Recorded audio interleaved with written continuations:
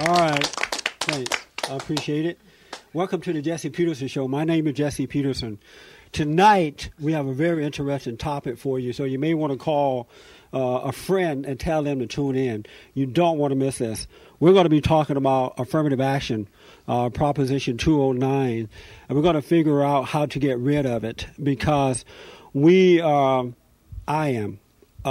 sick and tired of black people whimpering and whining and begging, and to the point that I don't want to be black anymore. So we're going to deal with that tonight. My guest tonight is Kent Seaton, and he is a member of the board of directors of the Brotherhood Organization of a New Destiny, and Chris Tillman is from the Black Voices. Thank you guys for coming on. Thank you, Jesse. All right. Chris, I want to start with you tonight. Mm-hmm. Before I ask about affirmative action, I'd like to know, what do you believe in? As far as what? As far as not affirmative action, but as far as race in America, or what? Life and how we should live life. What is your perspective of life? What does Chris think about it? I think everybody's given a fair deck to a certain degree. It depends basically, but the United States is so diverse. Each state is its own different country. Yeah. And I think what happens to a lot of people, they get confused. That you can't judge the state of New York or New York City by what's happening in Chicago or what's happening in Los Angeles. You have to deal with each city and each district individually. When you say that given a fair deck, what do you mean by that? You're given a fair deck as far as it's going to be hard because of skin color, because of religion. Some things are harder on other people than others. But you can make it if you try. Some are going to have to try harder. Yeah, but how does one get a fair deck? Get a fair deck? Yeah, you said given a fair deck. What do you mean by that? When I say that, I mean if you're born or if you're a citizen of the United States. That's what I mean. Oh, okay. I mean, you're about the fairest deck you got that's going on in this world today. I've been to a lot of other different countries, and there are a lot of people on this planet trying to get to the United States. It's not the best place in the world. And it's not, the Holy Grail or anything like that. But as we go right now, it's the best place where you can go from the bottom to the top. You said the United States is not the best place in the world? It's not the best. Where's the best place? I'm saying, when I say the best in the world, I mean, it's not the utopia. It's not the utopia they were praying to in the late 1800s. But it is the best country in the world. It's the best country for its laws. Oh, okay. As long as we continue to do what the Constitution was meant to do. All right. That's constantly adapt and change the laws. And how do you feel about affirmative action, Proposition 209? I think... Did you vote for it or against it? I didn't like 209 for one reason. What's that? It didn't state anything about religion. About religion? About religion. What do you mean?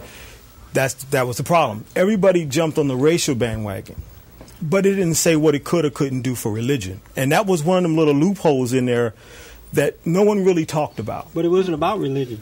It wasn't, but it took some good sentences right out of the Civil Rights Act. It took some good sentences out of affirmative action. And if you're going to take it, take the whole sentence. Don't adapt it. And that's what they did. And it made some people fearful that under this umbrella of race, that they were hiding something else.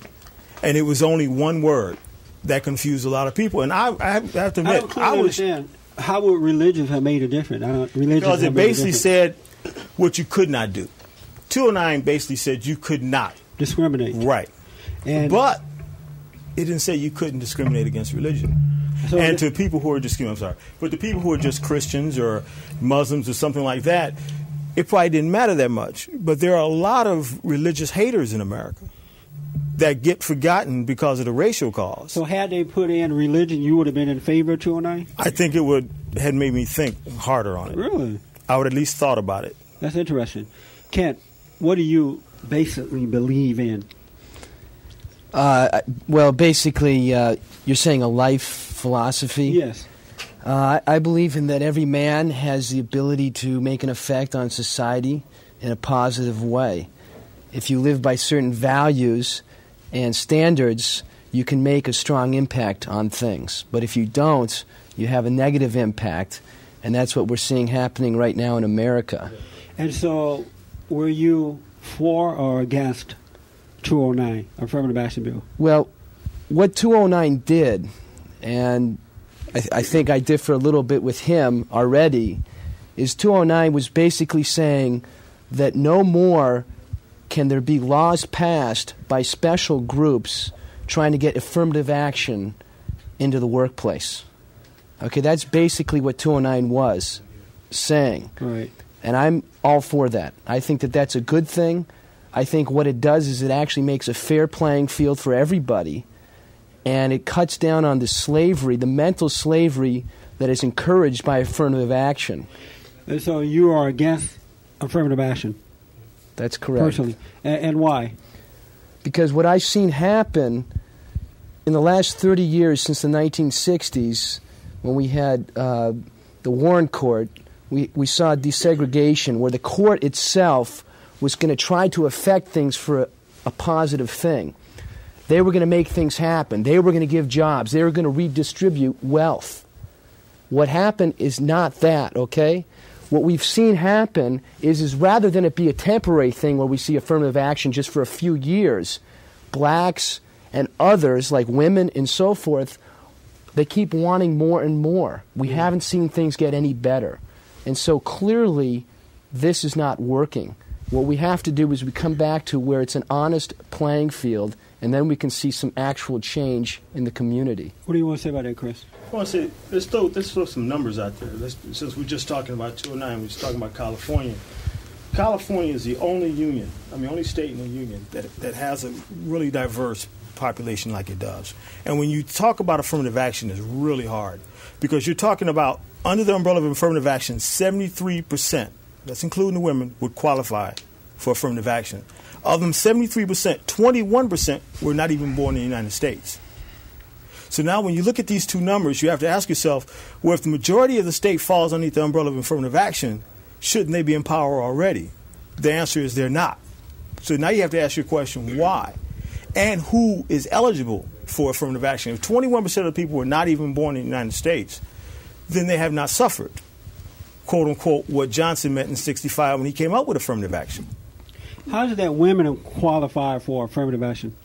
Because they were classified as a minority. But why? They're not a minority. Some people think that, but some people think otherwise. What They do you think otherwise because women... Do you think that they're a minority? I think the last Senate voting proved that they were a minority. Because what happened when you say was... minority, are you saying there are more women in the work? More men in the workforce than women, or more women in the country than men? No, they don't mean nothing like that. When the government states minorities, what they mean in affirmative action context is what group of people, all right, was basically held back by the laws, by culture, by the standing of the United States judicial system, who was held back. Now, I don't think anybody would disagree that women were also held back. We can look from the 1880s. Every time the civil rights movement moved, the women's movement moved. They basically overwatched each other until the 1970s. How do you feel about women jumping on the bandwagon of a program that was supposed to help blacks come out of a bad situation?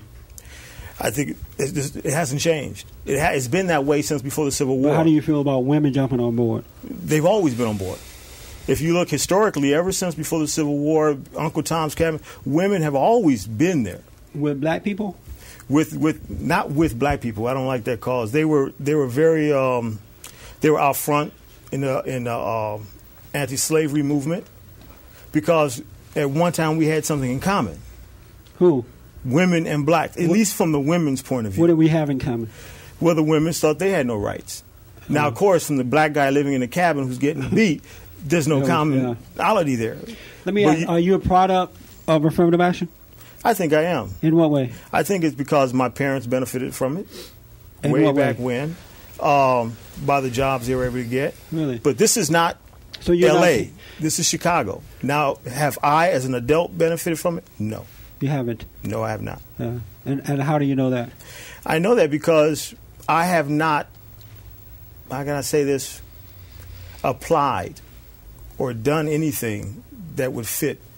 Do you believe that the problem is the white male, straight male in America? Are they the problem? As far as what? I guess lack of opportunity for other races. I think in America today, the white man's running scared. Do you think I think he's running scared. A perfect example of that is downtown L.A. They have classes for white males to teach them how to fight to keep their jobs. Really? And how do you feel about that? Doesn't bother me. I'm not a white male.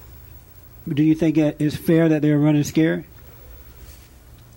I don't think fair is a proper word. I think it's just that times change. Times change. I mean, I don't think if they were confident, if the ones who are scared were confident in their own self-ability, in their own self-worth, there'd be no problem. Why don't you feel the same way about black men? I do. So why would we need affirmative action then? Well, no, I didn't say we needed it. Oh, do we? You don't think I think what we need, though, we need something out there, and I don't agree at all with the affirmative action that's in place now in the state of California. I don't agree with it. Let's make that very clear. In some states, I do agree with it. Do you think white men are running scared, Kent? Absolutely. I think that the perfect example of this is the Texaco incident, where they had a $176 million settlement, where the fact is that the CEO of Texaco was scared because his stock value was going down because of this lawsuit against them. A leakage had come out that there was a tape and so forth where it was apparent that some of the board of directors had spouted racial epithets. And I think what it showed me in that particular case was as this guy bowed down to this whole thing settled, he's now allowing a separate panel to come in and change the hiring practices of Texaco. Yeah. And it's intimidation, and that's what lawsuits are all about. It's plainly clear that that's what it was all about. He backed down, and what that really did, and this is Jesse Jackson's idea, is to really show, because he saw in 2009 that people in America, they don't want affirmative action anymore. They're tired of it. They've seen enough of it. They've seen what it's done, and it hasn't helped black people. What they want is they want black people to pull themselves up by their bootstraps now. And Jesse Jackson knows that, so he's trying to show you little instances of, quote, discrimination within the workplace and say, hey, look at this, you know. And by this guy settling, it makes it look like there was discrimination, when in fact there wasn't. So this is what we have to worry about, because we can't back down. Once we do, more problems are going to develop. Well, I don't like Jesse Jackson. I haven't liked him in over 20 years with Operation Push back east. So he's a group I call camera hounds. Do you agree with any of those liberal leaders, those black leaders? I think a lot of them have lost sight of times have changed. Yeah. It's like Jesse Jackson, perfect example, when they had this police beating out there on the freeway, and the next day he's standing on the freeway holding this Hispanic kid in his arm, boo-hooing. That's an embarrassment to me. Yeah. To me personally, that's an embarrassment. The Texaco incident, I thought, was an embarrassment because what 2 or 3 people say in a whole corporation does not mean the corporation feels that way. And Texaco very quickly went to the attack and solved a lot of problems before the so quote-unquote certain leaders got involved. So a lot of like you say liberals, you can call them liberals, I think they're lost. I think they're stuck in the 50s and the 60s. Yeah. And I don't think... So what is wrong with black people that they're still whimpering and whining and begging and blaming, and their communities are screwed up, and they seem to be looking for someone to give them something? What is wrong with them? I think the wrong thing is the term saying black people do that. I don't think black people do that. I think there's a small number of people who are at the bottom. You don't think black people do that? No, there's a small number of people at the bottom of the economic chain who are still being led by these people somewhere in the collective liberal market out there, the TV hounds that can lead them away. But there are a lot of people out there, black people out there in Washington, D.C., Colin Powell type people, who we don't read about because we are guilty ourselves as black people. Even white people do it. If they're not on the TV, if they're not running the 100-yard dash in the football field, if they're not singing or dancing on stage, we tend to ignore them. Yeah. But we don't read Fortune magazine to find out what companies they're running, who are the great educators. You can call out a name and say, I know Michael Jackson, but do you also know Cornel West? You don't have to agree with everything these people say, but you should be aware of some of these people. Would you agree that most black men are weak? No. You wouldn't agree? I don't believe that. So why is it that they're not with their family, their wives, their children? It's funny you mentioned that. I just read a study on that today. I think way back, FDC FDC started it. And then once FDC started it, AFDC I think it's called, started it, it just perpetuated itself to today. Really. We need to take a break, and I'll be back in a moment.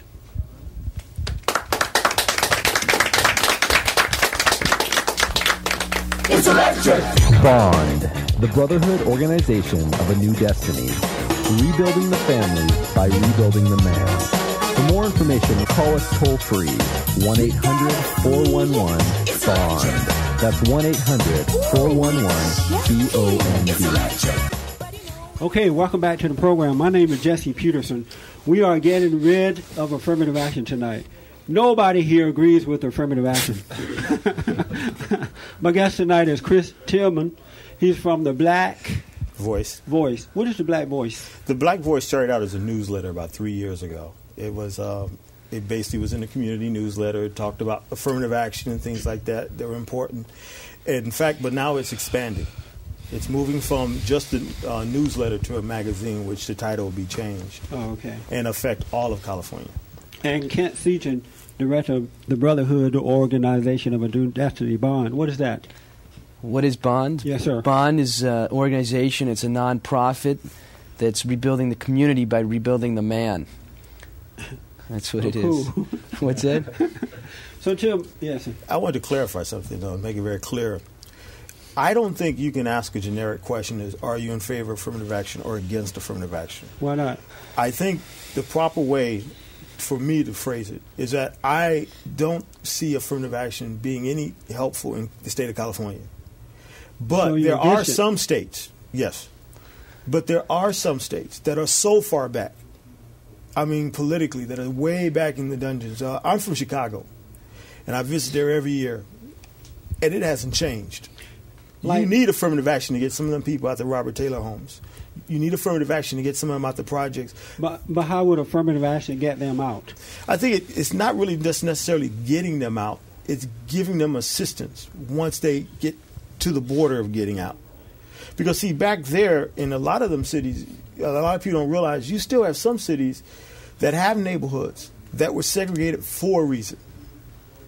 And these people have not left this neighborhood. I have a friend, a perfect example of the mindset of some of these people. I have a friend that lived in the projects in Robert Taylor Homes just a year and a half ago. She was ostracized because her friend found out she had croissants in her refrigerator because she said she was eating white. Now, this is that mentality. So once you come out, you're going to still have that mentality unless you get somebody to help you. And in some cases, it's affirmative action. Maybe not in all the times it'll work, but some places still need it. Ken, do you think we need any affirmative action at all? No, absolutely not. Why not? As I stated earlier, and Well, how about the people in the wealth and the projects and things like that? How would they get out if we don't have some kind of affirmative action to bring them out? how would they get out? Yes, sir. They would walk out, and that's how they would get out. So, But how though? I mean, if the white man is holding them back, they're not educated. Is that right? Tim? They're not educated. They're not educated. So how would they get out? well, like everybody else, no matter what situation you're in, you make the effort. You go to the school, you go to night school, you work in the daytime, you do these things, you build your business, you work on yourself, you go to the library, you think, you get around people who think. It's not that hard to do. But most black people don't know how to think that way. So how do we get them to start thinking that way? How would I get people in the projects to think like that? Yes. To think that they can go out to the library? Yes. I think it starts at home, really. I think that you have to look at the family life, and if the parents are into that stuff, it transfers over to the children, and that's how you do it. Children, yeah. Let me clarify something here. We have to understand that in the 40s and 50s, the sharecroppers migrated to the north. 5 million of them. Not all of them were lucky to get jobs in the steel mills and Ford plants and GM plants. So the people who didn't get them jobs, they built these projects and stuck these people in there.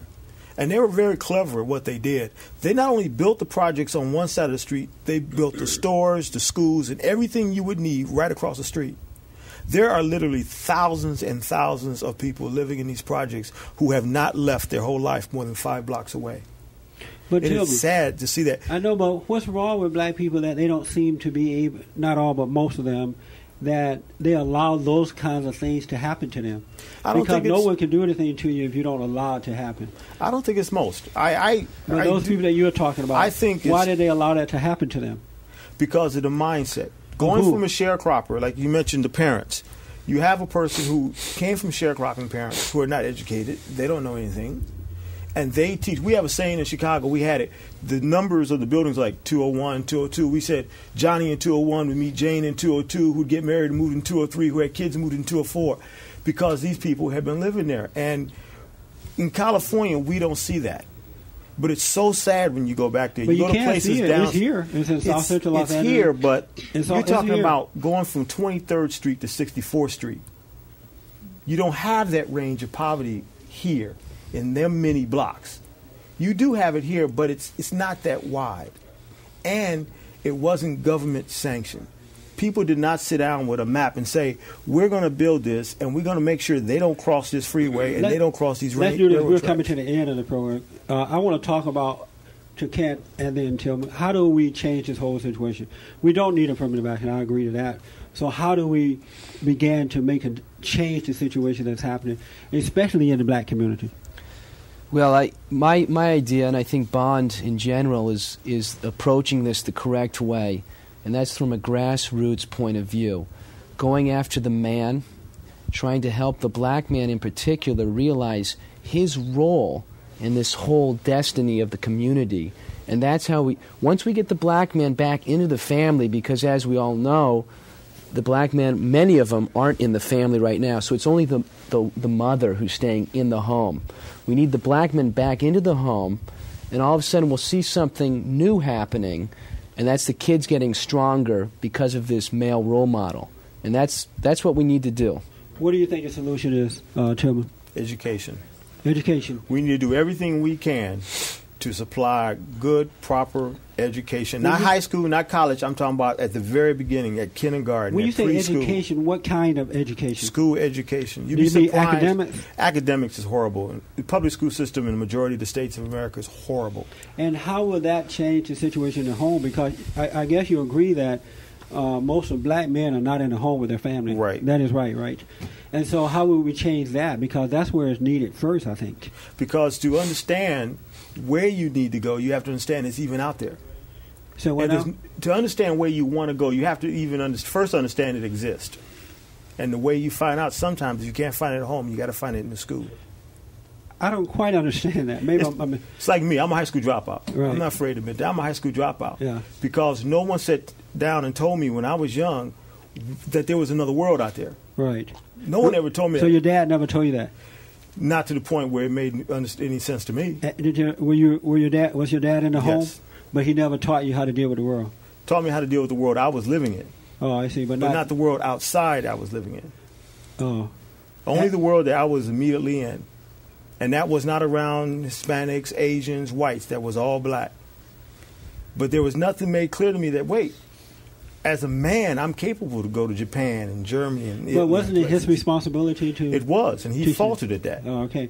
And so if we go back to that, that'll make the difference then, right? We start at the home first, you think? You have to start at home. But right. I'm saying if you don't have the home, you need a second source. Yeah. How do you feel about homosexuals jumping on the Affirmative Action Board wagon? That's a quagmire. That's a deep subject. I guess that depends on each individual's religious beliefs. I said, how do you feel about them doing it? I don't think it's proper. You don't? No. Have you spoke out against it? No. In fact, you're the first person to ask me that question. Yeah. But I would say no, I don't believe it because the basics of affirmative action from the 64 and 65 is what's happened in the past. Yeah. It doesn't count for them. Okay. Well, I appreciate you guys coming on at the end of this program, and we will be doing a part 2 on this series. Thank you for coming on. We'll be back next Monday night. Tell somebody.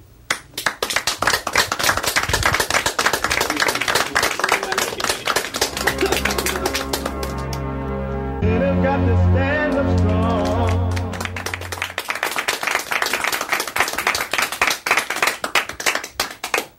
Welcome to the program. My name is Jesse Peterson, and tonight we're talking about affirmative action. We're talking about Ebonics. we're talking about black people and what is wrong with them and how to help them overcome the problem. As a black man, I am sick and tired and fed up with the whimping and whining and blaming of black Americans. And so we're going to deal with that tonight. I would also like to say I am the founder and president of the Brotherhood Organization of a New Destiny. And its purpose is to rebuild the family by rebuilding the man. I realize that nothing is going to change in the black family and in this country until black men come back to order.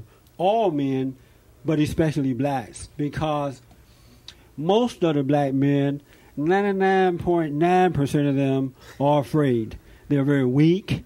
They're very insecure. And it's abnormal to be that way. And we're going to talk about why and how to overcome that. Because it doesn't matter if the white man loves you, if he gives you money, if he gives you programs, if he allows you to move into his community, you're still not going to get better until we put the man back into the home, rebuild the man. My guest today is Chris Tillman. He's from the Black Voice. Chris, thanks for coming on. Thank you. Before we go to Kent, what is the Black Voice, and tell me about that. The Black Voice started approximately 3 years ago as a community newsletter by a friend of mine named Mark Walker. And him and I have been working on it, and with luck and support from the community, it's now going to grow, hopefully this year, into a statewide paper. And my next guest is Kent Seaton, and he is on the board of directors of the Brotherhood Organization of a New Destiny. Even though we are focused on black men, we deal with all men. All men. Kent, thanks for coming. Thank you, Jesse. We already know what Bond is about. What is... Oh, yeah, we are live. I forgot. We are live. So if you want to call in, there's a number that you can call right now. We are on for 30 minutes, so I suggest that you get right in. And we want to hear from you. Just call that number and let us hear from you. All right? I forgot about that.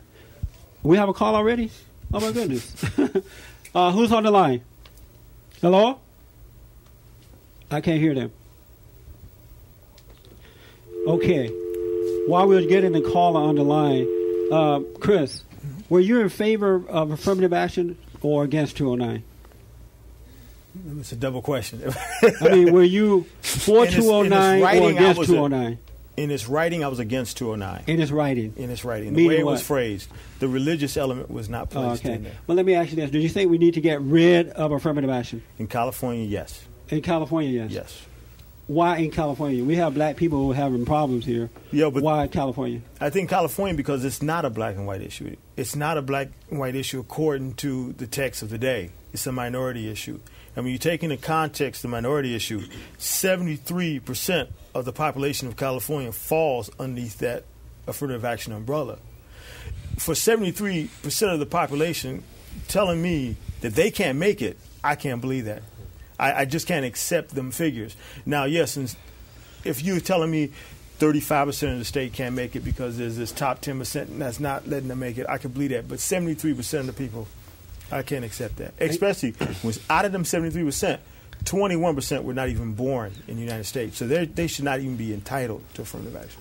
And how about you, Kent? Were you for or against affirmative action? I'm for getting rid of affirmative action. And why is that?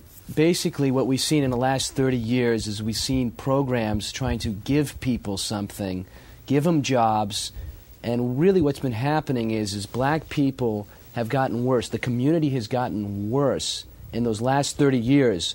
We need to do something else. We need to let them get on their own, go to school, get educated, and start getting jobs in a level playing field, and that's when we'll see things start to change in the community itself.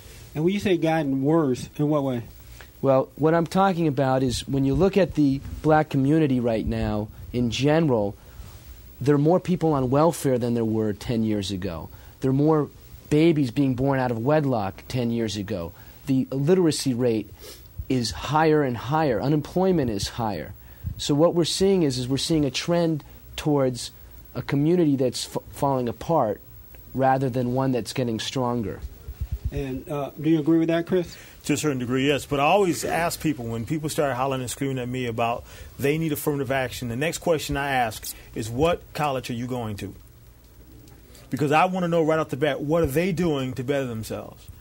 In the state of California is one of the easiest states to go to college, and still, even though they've raised it, the cheapest.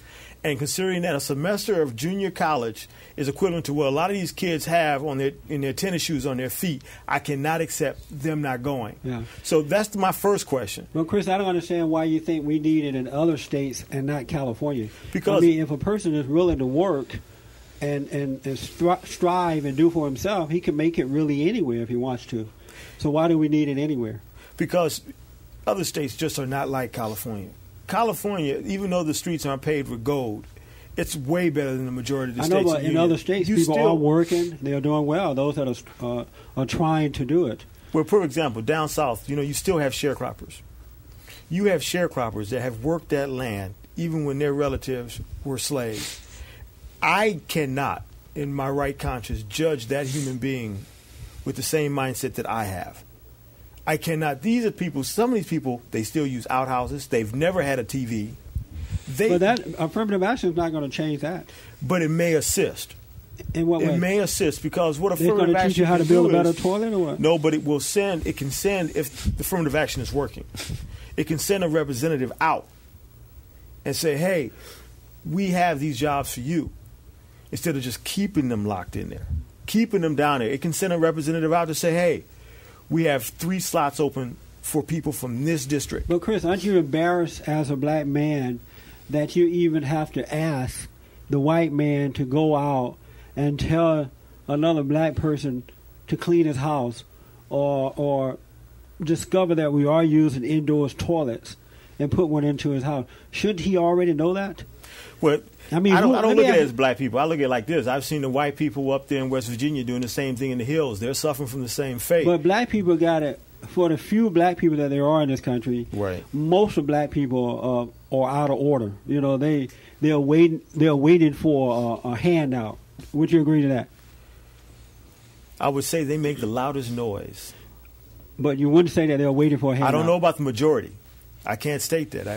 I can't say the majority, but I will say that they make the loudest noise. When you say they make the loudest noise, you mean that they are doing the most begging and whining? The big time. We've seen that in the Texaco situation. Yeah. We have people coming from all over the country trying to get in our business out here about the Texaco situation. Yeah. And how about the drugs in South Central Los Angeles? Were you embarrassed by blacks blaming whites for that too? Big time. You were embarrassed. I don't accept that. Yeah. I mean, it's like an old thing, like my grandmama used to say, you can be poor, you may not have much, but that doesn't mean you have to kill the grass in front of your yard and be dirty. Uh-huh. So that doesn't mean because somebody brings you crack to your neighborhood means you got to snuff it and shoot it in your arm and do all that kind of stuff. Let's take a call. Caller, you on the air. Hello? Is she there? About it, and I don't really have a problem with Okay, we are live. But if you want to call, I think hello? You're on the air, but we Can just you can't hear hear me? you. Is that right? Can you hear me? Hello? Now we can hear you. Hello? You can hear me now? Yes, we can. Okay. But he has to understand that the majority of those minorities that he was speaking of came here under an immigrant type of situation. We came as slaves. And the mindset of an immigrant is totally different from that of a slave. A person going to a place for a better life feels different than a person that's riding, let's say, in chains. So we haven't been freed from slavery that long. Let me ask you that our whole outlook is different. Do you have let me comment on that because I think it's an interesting point that you make. And what I want to dispel is the myth that slavery has ended. Because it hasn't. It's continuing. We have a mental slavery right now with affirmative action. What you're doing is you're keeping black people in shackles because you're promoting a stereotype that black people can't make it unless they're given something. I totally disagree with you because, you see, black people are still in chains. And that's what I just said. That's exactly what I just said. They're still in chains, but they're mental chains now. And in the jail systems, the brothers are back in the chains, and they're back doing that free labor or that minimum wage thing. Not minimum wage, but in the jail system. So, see, we're going right back into the chains. And the time that they're giving them is we're regressing. And I don't think that affirmative action should have been for the immigrants as much as from the slaves. Let me ask, what is your first name? I'm Lenora. And where are you calling from? I'm calling from Los Angeles. Lenora, do you have the mindset of a slave? I think so. You think like a slave? I think I do because I've been trained Are you on welfare? by slaves. These people are Lenora, still slaves. Lenora, and are you on slaves. Are you on welfare? Lenora. Yeah, I'm here. Are you on welfare? No, I'm not on welfare. Are you working? I'm working. And so if you're able to work, how do you have the mindset of a slave? Because slaves came to this country to work. But tell me, how do you think? How do you know in our native land if we had to work the way that we're working here? Oh, we don't know that. You don't think you should have to work? I don't think that black people should be characterized with immigrants. We are two different people with two different situations going. If you and I go to Vegas and we're riding in an air-conditioned car and somebody's chained up in the trunk of the car, they're going to feel differently about getting to Vegas than you and I feel because we're going there for jobs. When those people arrive in the trunk in chains, they don't know where they are, they don't know what their purpose is, and you see back in the day, a black man was penalized if he loved his woman, if he loved his children, because we were always being separated, and we could not share one-on-one with love. That thing is still handed down. We have to be reconditioned. Hello, thanks for your call. I appreciate your call. Yeah, but you know I'm right, Mr. Peterson. Okay, I appreciate you calling. I'm going to call you again. All right, thanks so much. All right, you take care. Love your show. Thank you very much. Bye-bye. Tillman, a lot of black people think like that. They're blaming slavery for their situation. They in this generation, it absolutely blows my mind to see that. What do you think about that? I think it's sad, but I'm going to show you the biggest affront to the whole argument is that very simple. Very few black people, really know the true history. I mean, yes, slavery was horrible, it was chains, but there's a huge history before that, and there's a huge history after that. So many people, when they go to school, the only time they hear about black people and the first time they hear about them is slavery. But there's a gigantic history before that. Also, we never hear that blacks sold blacks to the white man. And blacks owned slaves. There were other blacks who owned slavery. Right. Yes. We seem to leave that out. And you know why? I'm going to tell you, this is the most fascinating part. In this country, they have libraries you can go into every day for free. Yeah. But how many people get off their tail, carry their butts in the library, and research this material? Most blacks are very lazy. Why is that? I don't know. I can't say most. I'm not going to be putting a thing with say most, but I'm going to say this. Let's just say 99.9. we won't say most. But it's shocking to me that most people don't know, at least not, I won't say the basic fact, but they know all the facts. Yeah. I mean, you've got to know, there's a 1,000-year history before that, and there's a history since that, but they got that slave mentality because they don't go to the library and realize there's a heritage there. They hate to read. Kent, you said that they are enslaved mentally. How did that happen? Well, that happens through the leaders. The black leaders themselves are lying to them, and they're believing these lies. You have lies like black people believe that maybe the CIA is bringing in coke and feeding it into the neighborhoods. Preposterous stuff, and this is brainwashing that's going on. They believe that the white man is holding them down, and yet every group that's come in here has been successful. You look at the Koreans, you look at when you go back, the Greeks, the Italians, they've all done well for themselves. Yeah. And that's evidence of slavery, mental slavery. Why is it so easy to tell black people anything and they believe it? Well, the problem is they have hate in their hearts. And this is the core of the problem, is when you are emotional and you've reacted to something, hate, and this is hate, you are then sort of, traumatized by the experience, and now you are culpable and vulnerable to that person. Yeah. So when somebody tells you a lie about them, you instantly believe it. It's a very similar analogy to, let's say you had an argument with somebody and your friend somebody tells you, they were saying this, and this is a good friend of yours, but you've had an argument. Now you've reacted, and one of your friends says, yeah, he did this too. You start to believe that. Yeah. And then all of a sudden, and this is on a big scale, and so all of a sudden that starts happening. Tillman, have you noticed that you can tell black people anything and they'll believe it? You can tell them that the white man put poison in Jim Dandy's fried chicken, and they've been eating Jim Dandy fried chicken all their lives, and all of a sudden Jesse Jackson or one of these crooked preachers, because most of the black preachers are crooked too, Maxine Waters or someone tell them the white man is putting poison in Jim Dandy's fried chicken to sterilize black people, and right away they believe it. It doesn't have to be true. Why do you think that? Have you noticed that happens? Because you're not man enough or woman enough to stand up and say, I'm in this situation because of me. Like the slavery mentality. I'm very proud to say I don't have a slavery mentality. We need to take a break, and when we come back, I'm going to take your question. If you'd like to call in, we're on live. Feel free to call in. My name is Jesse Peterson, and we'll be back in a moment.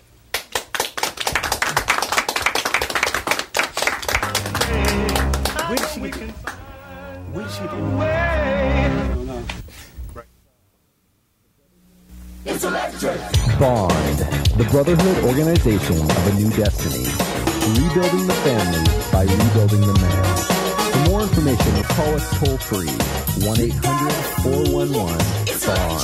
That's 1-800-411-BOND. Welcome back to the program. My name is Jesse Peterson. We are on live, so if you want to call in, just call that number, and we'll get you on the air. We have a caller waiting. Caller, what is your name? Hello?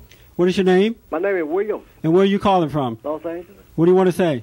I want to say that I heard you say that the drugs wasn't brought in by the white man. It wasn't brought in by the CIA, no. Well, look, I would like to know by we not having no boats, no airplanes, no ships, no nothing.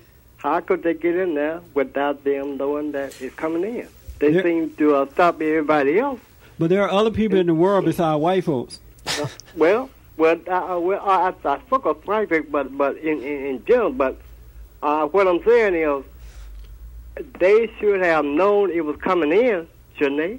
Well, let me ask you this. Okay. Why do black people take the drugs? Have you ever considered that? Yes, I have. So why do they take it?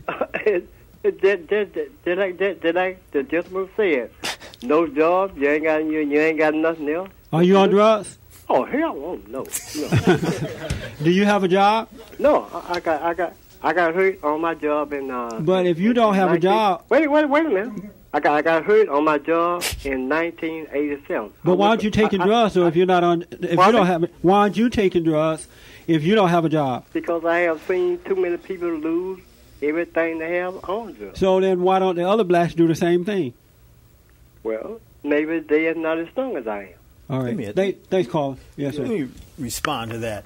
Malcolm X, in a speech in Harlem, commented on that himself. He said, yes, blacks have no planes, they have no boats, they have any of these things that bring the drugs in.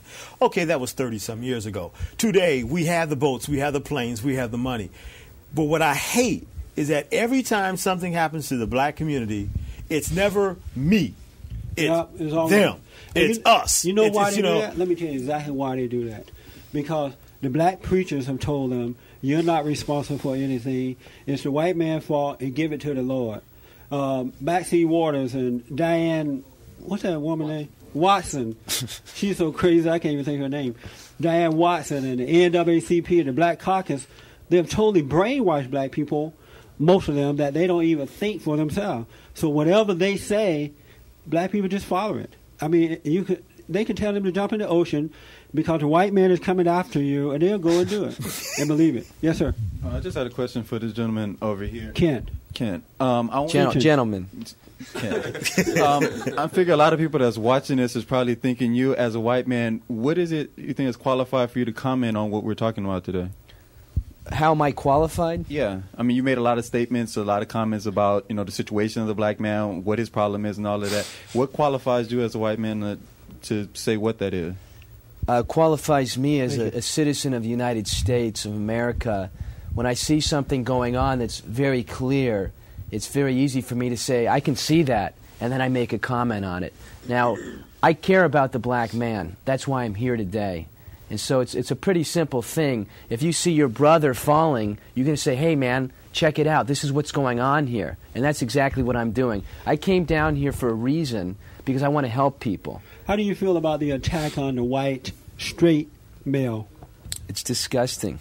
I'm absolutely taken aback by this whole thing.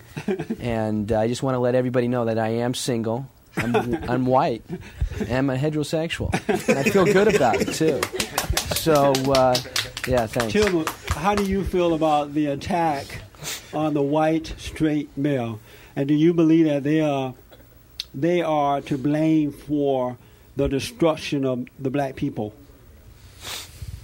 I don't think the white male is to blame for the destruction of the black people. You know, it's just that old saying, you know, no one can make me feel inferior unless I give them permission to. So I don't think they're the blame. You know, they may, some, and I still venture to say it's probably less than 5%. There's no collective bargaining unit out there in a little cloak room that's making all these great decisions. How do you feel about the attack on the white male? I don't think it's an attack. I had a white male asked this question about a year ago who came up and said that he was so tired of the white man getting attacked because every time he hears something, he hears about something's wrong they've done. I said, that's not attacking. That's speaking fact. I mean, if you brought somebody into slavery, you did that. Not you personally. But black people brought blacks into slavery too. But we're talking about numbers. Oh, so we're talking about numbers now. If 5 whites did it and 2 blacks brought them in, attack the 5 whites but leave the blacks out. Good. Here's a better analogy. Have you seen the new Wheaties box? No, I don't eat Wheaties. One box has all white people, one box has all black people. One's all quarterbacks, one all runners. Is that fair to say that only white people make better quarterbacks? Only runners are black? You can't say that. But what they're saying is that, yes, the majority of people who brought slaves here, believe it or not, it was not the English. I know a lot of people pick on the English, but it wasn't them. You know, it was not black. But tell me, white people are not black people's problem at all today. Not today. Black people need fathers in their home. They need husbands.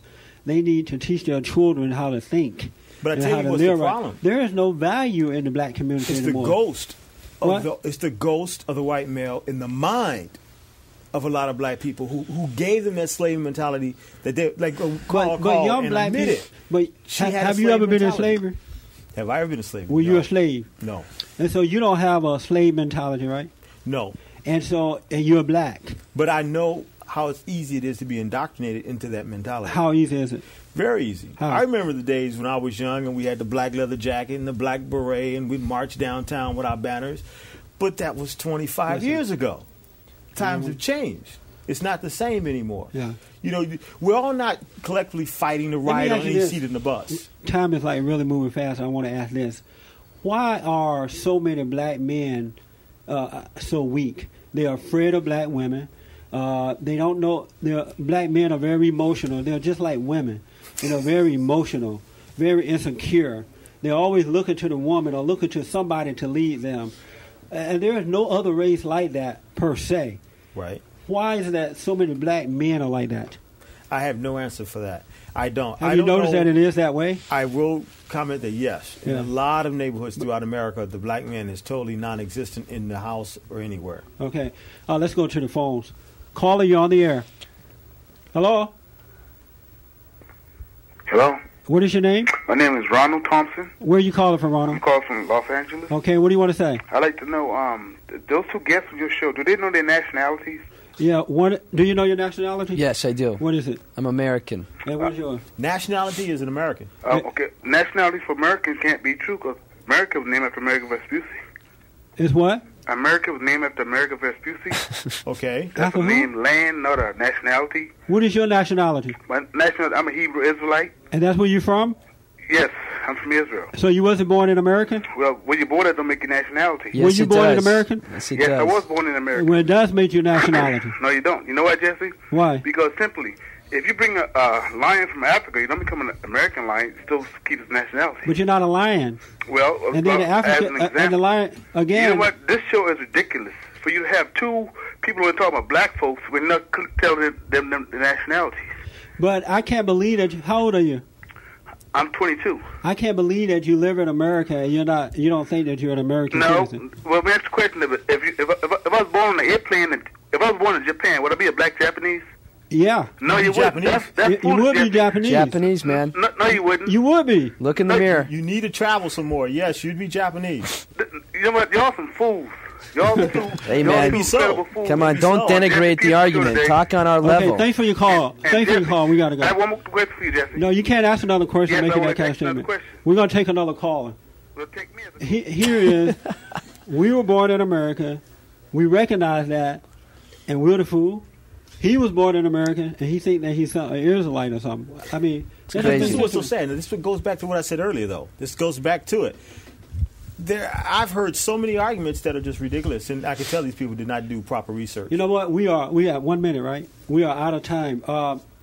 We meet every Sunday morning at the Brotherhood Organization of a New Destiny, and if you would like to be a part of our meeting, you can call the 1-800-411-BOND.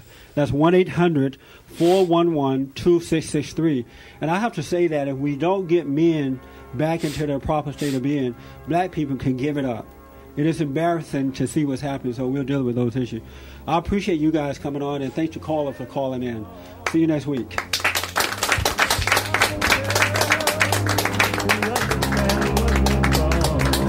I know we can find a way. I know we can find a way. I know we can find